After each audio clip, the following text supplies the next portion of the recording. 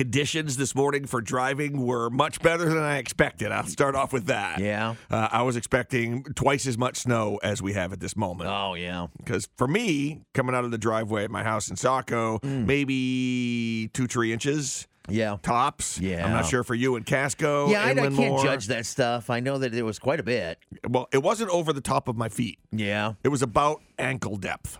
Oh, right. Yeah, and it's that light, fluffy snow, Oh, yeah. which is really, I'd rather drive in that, obviously, than like the thick, sludgy stuff, which we could still get more of with this storm. We could. But still, some of those roads are in really rough shape this morning. So, give yourself some time. Some of them haven't been touched at all. Yeah.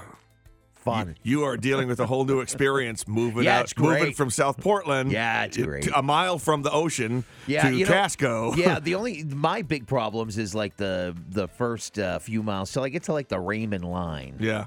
And then I know there's like right at that line, there's a huge difference In just good or the bad? conditions of the roads. Better? Oh God, yes. Yeah, just- light years ahead. More And more it's because plows out or I know something. I'm in Casco. There's less people there. There's less need Yeah, probably to right. get to. You Yeah, get to it the takes bigger longer. spots. I totally understand. I get it. It's just weird to go out of my driveway and have no tire tracks for the first few miles. Right. It's just very strange, weird. How bizarre. Yeah, it's very weird. Like it's literally the boonies. Yeah, and you're going I'm on a hill, so I'm going uphill the whole way, and then I'm going down this really steep hill for like a mile or so, and it's just a weird drive.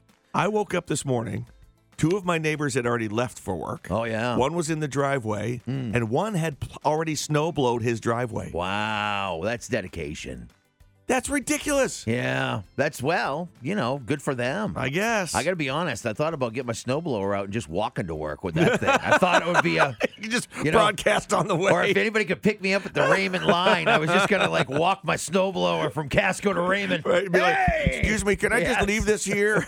I'm going as fast as I can. Blinker on the whole time. Right.